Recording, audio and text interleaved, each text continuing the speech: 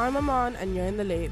The Duchess of Edinburgh has sent her heartfelt thoughts and prayers to a woman who was hit by a police motorbike which was on a royal escort duties. The Metropolitan Police say the vehicle collided with the pensioner who's in her 80s in West London yesterday.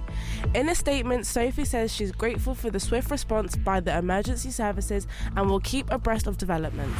Former British tennis number one Andy Murray says he's yet to decide if he'll contest the French Open, which starts later this month. He's back in the world's top 50 but has failed to win a single match at any of the 3 clay court Masters events this year.